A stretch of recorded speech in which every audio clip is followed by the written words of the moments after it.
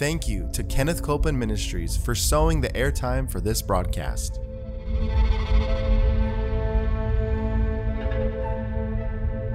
There's enough power in every sick room and in every hospital room to raise up that sick one. That may be describing you. You may be in a sick room. You may be in a hospital room. And I want to remind you, power is present.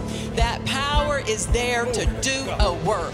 Believe in what's present, not trying to get something, but notice that He's already made it yours. It's present right where you're at. Say, I receive that power. I receive that power. I receive it right now. I receive it right now. From the top of my head. From the top of my head. The soles of my feet. The soles of my feet.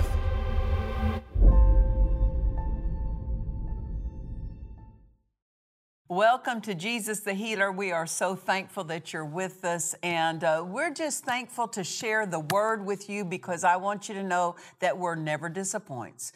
That Word is our life. Amen. And so we've been ministering out of my book called Victory Over Grief and Sorrow, because it's important to know what to do in the face of the emergencies of life, because they're coming to everybody. I don't care who you are. Having faith doesn't mean that opposing circumstances bypass you. It means that you just know what to do in the face of circumstances. Right. And you know the outcome. That's right. What is the outcome? Victory outcome. Yes. Every single time. Amen. To walk in our victory, we have to know something. Mm-hmm. You know, victory belongs to us, but it does matter what we know. Hosea chapter 4 and verse 6, God spoke and He said, my people are destroyed for the lack of knowledge. Right. That word destroyed in some connotation is cut off. Yes. My people are cut off from the blessings of God through the lack of knowledge. Yes. So when we don't know what we need to know, what should flow doesn't always flow because we've cut off the flow by not knowing. Wow. So we have to know some things. Yes. And then not only that, we have to believe what we know of the Word. Yes. And we have to be a doer of it. So we've been talking about, because I've referred to during the many broadcasts here on Jesus the Healer, I've referred to at different times my husband's unexpected sudden homegoing. How did we address that? How did the family handle that? What's the right thoughts? What's the right way to think in the face of something like that? Because it's not just the homegoing of a loved one that can open the door to grief or sorrow. But what about if a business is lost, a home is lost, a relationship falls apart, a marriage falls apart, a home, something is broken. And we need to know that God's Word is enough for those times. Yes. I said God's Word is enough, but we have to be a doer of the Word. Yes. We've been reading as our keynote scripture, Isaiah chapter 53 and verse 4, where it says, surely He has borne our griefs and carried our sorrows. So now we know grief and sorrow is not to be the outcome. That's right. That's right. That's not to be the finish flow of our life. Because Jesus bore it so that we wouldn't have to live under it. Yes. So we know that grief and sorrow is the wrong outcome. Now, don't misunderstand me. I'm not saying that when a circumstance, maybe someone goes home to be with the Lord, maybe a home falls apart, a business falls apart. I'm not saying you won't weep at those times, but I'm saying we don't have to step into the wrong flow. Yes. We don't have to get entrenched in grief and sorrow. Yes. It's one thing to weep, but it's another thing to get entrenched in the wrong flow that colors the rest of your life. So that's what we have to guard against, is getting in the wrong flow. You know, when my husband went home to be with the Lord, one of the things that I was reminded of within moments that came up in my heart is the verse where it says, God is the husband to the widow, which means this, I am not left on my own. Right. So I say that to any widow out there, you are not living this life alone. Amen. Yes. God takes it on. He makes it His personal task to be your husband. Yes. Everything that a husband is to you in the sense of security, companionship, guidance in decisions to be made. God steps into that role fully. And I tell you what, He is no slacker of a husband. Right. And I say it firsthand. Amen. Yes. So my husband was so generous to me. I tell you, he spoiled me in a good way. If he heard me say that I wanted something, he treated that like his assignment. Mm-hmm. Yeah. In fact, just a few months before he went home to be with the Lord, we were out driving one day, and there passed us a vintage truck, lots of curves on it. You know, I appreciate the artistry of some of those vehicles that were built in decades past. And I said, that is a great looking truck. And I was just appreciating it. I wasn't requesting one. But he said, you want one? I'll get you one. And he was so excited at the thought of getting for me. That was his whole mindset in our marriage. He was so thoughtful. He was so generous to me. But because I was very mindful to not take advantage of him. Right. And I did not manipulate that sincerity and that generosity he had toward me. And so I remember the day my husband went home to be with the Lord, and I was reminded that God is the husband to the widow. And I said, God, I just want to remind you, not that you have to be reminded, but just so we can say it's been said. My husband was so good to me. He was so watchful to do his part in our marriage. And I said, you won't be outdone by a man, will you? And I said, I know you won't. You will not be outdone by a man. And I said, so even though now this is not a two-income house in the sense of I don't have my husband here, I do not have to live a downgraded life because you have stepped into that role. I will not cut back. I will not remove something from my life. And since my husband has gone home to be with the Lord, we owned a home, and then we were in the process of building a vacation home in another state, and that was left unfinished at his homegoing. And since he went home to be with the Lord, I was able to finish that home plus buy another home paying cash. Amen. Why? Because I did not have to have a downgraded life, because I did not just become a one-income household. Amen. Amen. I've got a provider. Yes. Amen. And there is no limit on his provision. Amen. Amen. So I did not think that I automatically had to live a less than life, and I had to start cutting back because I had to live within my means. I do live within my means. It's just that God is my means. Amen. Amen. Amen. That is not a diminished place. That's not a diminished flow. And the enemy would love for you to calculate how much you can have. I don't calculate how much I can have. I believe how much I can have. I believe. I don't calculate. And I knew this, though, just because I'm now a widow, that did not dismiss me from having to use my faith. That's right. Yes. My husband led our home in the spiritual life. He was a man of faith. Yes. And he led us that way. But one thing he didn't do, he did not try to substitute his faith for my faith. Mm-hmm. He would put, if I could say this, we learned how to share faith responsibilities. That's good. That's good. And I would encourage you in your household, even though the husband is the head of the house, he's the head of that family. That being the head of the family doesn't mean, okay, I get everything my way and you get nothing your way. That's not what that means. Right. Being the head means you're leading the family in the right flow. Right. You're leading your family in the will of God. Yes. You're leading the family in the plan of God. You're leading your family into a life of faith. Yes. That's what it means to be the head of the family. You're finding out God's plan for that family, and you're leading that family in that. And my husband, he would say to me, I remember God told us that he was going to give us another home on one occasion. And he said to me, God showed us the home, and God showed me the home. And Ed said, I'll agree with you for that home. But he said, you know, Nancy, he said, I've got my faith on multiple projects of the ministry. And he said, I'm not going to overload my faith. Right. So he said, I'm going to let your faith take the lead in the home. Meaning, when we get the home, it'll be up to your faith that you get it. Yeah. And he said, I'm expecting you to use your faith. I said, no problem. God told me that's the home, and I got no problem believing that. And so that's what we mean by sharing faith responsibilities. He wasn't turning over his place of authority. Yes. He was putting a demand on the faith of the people in the household, that we all bring our faith. That's right. And I am so glad that I wasn't just trying to live under the umbrella of his faith. Yes. What if I didn't have my own faith at the time of his departure? Right. Things would have turned out differently.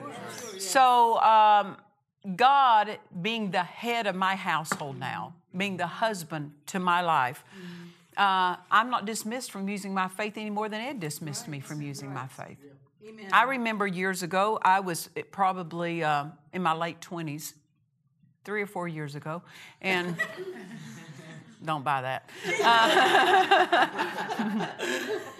But I remember I was going through a particular test, and Ed said, he told me later, he didn't tell me at the time, he said, when I got through on the other side of that test, he said, I said to God, God, let me lay my hands on her and pray. And he says, no. He said, for where she's headed, she's got to know how to be skillful with her faith in the face of this opposition. So, see, my husband didn't step in and try to be my savior. That's right. No husband is a savior. He's not the one that people are to lean on. The husband is to lead the family in leaning on God, not leaning on a human. Not leaning on an individual. Right. You teach the family we're leaning on God together. And so my husband, he did not allow himself to be leaned on in the inappropriate way. Yes. But it's understandable we could count on him because he was faithful to our family. But he did not try to be the savior of our family. Amen. We have a savior. He pointed us to the savior. Amen. Amen. And there came times when the children, as my sons were growing up, that Ed put a demand on their faith, because that's how you lead people. You expect them to grow up. Yes. You don't try to step in and be the spiritual rescue Right. when they need to learn to trust God for themselves as they grow older. Amen. So I still had to believe God just because I was a widow. That didn't mean that God's going to dump everything on me, no more than he did that before my husband left. He still expected me to use my faith. And I remember one day I was walking through the house, and up out of my spirit came this verse in Hebrews chapter 13, verse 6. And it says this, I will boldly say of the Lord, he is my helper. And those words just came out of my mouth without it passing through my mind. I mean, it just came up out of my spirit, and I spoke it out. And when I spoke it out, God spoke to me and said, do you know how I help you? And I said, well, I thought to myself, well, I think I know, but he's asking me because he wants to answer something. Right. So I'm not going to answer it. I'm going to let him answer it. Yes. And I said, how do you help me? And he said, when you put my word in your mouth, then I'm your helper. Then I can help you. He said, if you're not going to put my word in your mouth, I can't help you. Amen. I will boldly say of the Lord, he is my helper. Amen. And that's not just for widows. That's for every child of God. Amen. That's how he helps us. He doesn't just help me because I'm a widow. He helps me because I say he's my helper. I call him my helper. Amen. I want you to look at Matthew 8:17. Matthew 8:17 is a familiar verse to us, but we know it as a healing verse, which it certainly is a healing verse, where it says himself took our infirmities and bare our sicknesses. My, what a verse, right? But one day God said to me, he said, I want you to not pass over the first part of that verse, because sometimes we just skim over the first part because we're getting to the second part. Yes. But the first part of the verse says that it might be fulfilled which was spoken. That it might be fulfilled which was spoken by Isaiah the prophet. Notice, Isaiah was a prophet, but also Isaiah was a man. Right. We could say this, that it might be fulfilled which was spoken by Isaiah the man. Right. Man has to say something to give God something to fulfill. The unspoken goes unfulfilled. God can only fulfill what is spoken. If I don't call God my helper, He can't be my helper, although He is the helper. He can only be to me what I call Him to be. Amen. He can only be healer when I call Him healer. Even though He is the healer. Yes. Amen. He can't be what He is until we call Him that to us. That's how come people, listen, Jesus is the Savior to all mankind. Yes. Right. He has already paid the price for their salvation, but He can't be their Savior till they call Him Savior. Call him. Amen. See? He's not Savior because He's provided it. He's Savior because He called it. Yes. We're not healed because He provided it. We're healed because we call Him our healer. Amen. We don't receive divine help because He's our helper. We receive divine help because we call Him our helper. Yes. That it might be fulfilled, which was spoken. And I say it again, the unspoken goes unfulfilled. If something's not being fulfilled, something's not being spoken.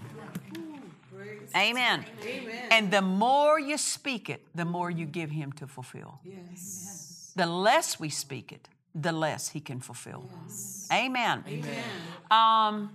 I noticed something. God spoke to me, and He told me He was going to give me another house. I own 3 houses now. Amen. 3 houses. Glory to God. One income so far is not 2. I'm talking about naturally speaking, and I have more than I had. That's right. Why? Because God is not a slacker of a husband. That's right. But when He told me He was going to give me another home, and you say, well, should you have 3 homes? Well, sinners have 3 homes. Yeah. That's right. Politicians have multiple homes. You know, people of fame have multiple homes. And That's right. God's people. Listen, Come on, Pastor. I love something Dad Hagin used to say. God filled the earth with goodness, and it wasn't for the devil and his children. Absolutely. Yes. It's for God and His people. That's right. Amen. Not just letting those who don't know God take it all. That's right. Uh-oh. Amen. God's blessed us with every spiritual blessing. Well, I just don't know that we should have a lot. Well, you need to see heaven and let that redefine some things for you. That's right. That's right. Read the Word. That'll redefine some things for you. Believe the Word. That'll redefine some things for us, right? And I bless people with those homes. I mean, I host people, and it's just a blessing. And not only that, it's an example. That's right. Just because your spouse isn't here doesn't mean you have to live a less than version of abundance. Abundance can still look like abundance. It doesn't have to look like an abbreviated version of abundance. And so when God told me He was going to give me another home, I remember He would come. I mean, His presence would come so strongly into the back room where I would sit. And He would talk to me about the home. He would describe the home. Before I even knew which home it was, He'd talk to me about the way it was painted. He would give me the details about the home. And I said, God, you have walked me through every single detail of this home. And I said, listen, I so appreciate it, but I don't ever remember having a place of fellowship with you like this, where there was the intimacy of the details so much like this. And He said to me, He said, if your husband were still there with you, He said, these are the things you would have sat and discussed with him. He's not there with you, so I have come to discuss them with you. What's that mean? I moved into a place of fellowship that I didn't know until I was a widow. Yes. Yes. Why? Because now He's not just a father, now He's a husband. Yes. And until He's that husband, your own husband fills that role. So He's not duplicating that role because He's authorized your husband to fulfill that. But when the husband isn't there, then He fulfills it personally. So I tell you what, I was even talking to my kids about it today with business decisions and ministry decisions. I said, everything I've done since my husband's homegoing of business, decisions I've made, how I've handled different business aspects, I said it all came from the Holy Ghost. God spoke that to me. Why? Because He knows He's the husband. He's not going to let me fail. That's right. And I'm going to pay attention and I'm going to listen. He'll lead us all by His Spirit, but He's not only a father to me, He's an additional role of a husband. That's right. So I have divine help with my personal business and with my ministry business. Amen. Hallelujah. So I saw in such a precious way that even the intimacy of fellowship that I carried with my husband wasn't lost. Wow. God has picked that up. That the intimate details of everyday life, that I'll sit down and I'll tell him details just like I would of my husband. And I expect conversation. Yes. I expect fellowship. I expect his input, and he gives it. Why? Because he is that role. And I know this, I'll never, ever be lonely. Yes. That's right. Yes. Aloneness is not the same thing as loneliness. Do I find myself alone more? Sure I do. It's not a negative. Right. Why? Because I'm not there alone. Amen. Amen. Amen. Amen. I put a demand on my divine husband. And I fellowship with him in that way, in that role. Just know this, a spirit of loneliness can try to come and trouble someone's life to where they feel the absence. God will fill that place with Himself. Yeah. Amen. Amen. I am never lonely. Have there been times when that sense of loneliness tried to come? Yes. And when it does, I talk to it and I say, no, you don't. You leave. I will not be troubled because loneliness is troubling. Yes. It's a troubling thing. And I have, I answer it. I resist it. I talk to it. Amen. I value who God is enough to me as that husband to not let loneliness try to rob me from who He is in that role. You will not diminish my Father as the husband of my life now in that role. That's right. Amen. I will not say God is my husband and be lonely. Won't do it. Won't do it. Amen. Amen. Hallelujah. For those of you who are widows or widowers, this is a new season. It's a new chapter. And some of you will face this in upcoming years. It's a new season. It's a new chapter. It's not a less than season. That's right. That's right. It's not a less than chapter. It's all in how you approach it. God's Word, along with His fellowship, His strength, His power, His ability, is still yours. I love what Proverbs chapter 4 and verse 18, it says, the path of the righteous grows brighter and brighter.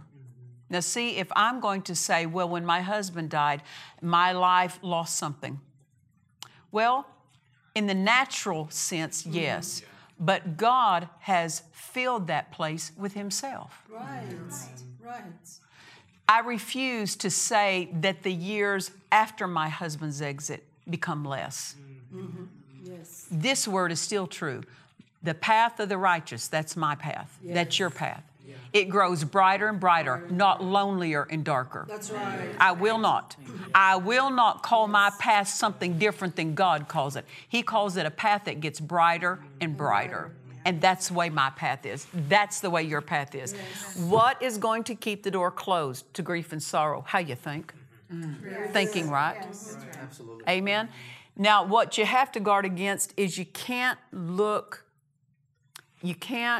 lean on other people trying to get attention from them by playing the alone card. Well, I'm alone now. Well, and try to, if I could say this, get people to give you attention because of that. That'll get you attention, but not the kind of attention that you need. Not the kind of attention that you want, and not the kind of attention that will help you. It gets you the wrong kind of attention. It gets you the kind of attention that turns you toward yourself, looking at what I don't have, instead of focusing on how much you do have. Amen. We have to walk in the light of the Word. That's good. I said we have to walk in the light of the Word. The Word is true regardless who's here or who's not here. Amen. That's right. That's right. Amen. Amen. There has to be a readjusting in the thought life. But let God define for you how you think towards that season. Don't let your feelings define for you how you think about the season. Don't let your emotions define it. You let God and His Word define it. Amen. I so appreciate part of how I think. Of course, it comes from the Word, but it was some right thinking in this was put into me by my mother. When we were growing up, Mother would say, it's a bad habit to have to be around somebody before you're happy. She said, learn to be happy while you're alone. She thought it was, and you know, some people are more social than other people. I understand that. But she said, you need to learn to be completely enjoying your life if no one is around you. Yes. You need to learn to be alone. And she said, if you can't be alone and be happy, you're missing something. Well, see, this is, thank God, what we would call alone for the believer, we're never alone. That's right. We're never alone. Amen. Don't ever call yourself alone when God said He'll never leave you nor forsake you. Don't you ever say something against the Word. The devil will take advantage of that. And you'll start feeling alone if you talk about and think in terms of I'm alone. I'm never alone. I'm never alone. He will never leave me nor forsake me. Amen. Hallelujah. Well, we've been teaching out of my book, Victory Over Grief and Sorrow, and we want you to get hold of your copy. You can go to DufresneMinistries.org, and we'll get that right into your hands once you purchase that from us. And before we go today, though, I want to pray with those of you who you say, Pastor Nancy, I've been struggling with this place of being alone. I want you to know God will fill it with Himself.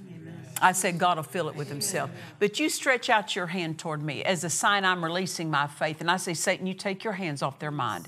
You take your hands off their home. You take your hands off of their future.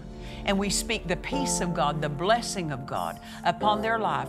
And we thank you for overflowing joy in Jesus' name. And we take it. And everybody said, Amen. And until next time, remember this, Jesus is the healer. God bless you.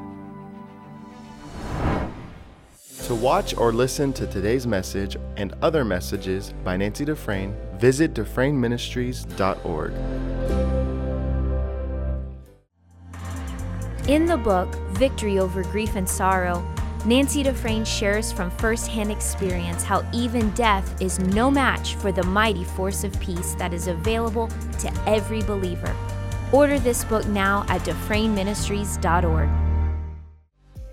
In this book, Peace, Living Free from Worry, Nancy Dufresne teaches us how to close the door to worry, fear, and doubt. Order this book now at DufresneMinistries.org. If you would like to share a testimony or let us know how this ministry has blessed you, we would love to hear from you. Please visit our website at DufresneMinistries.org.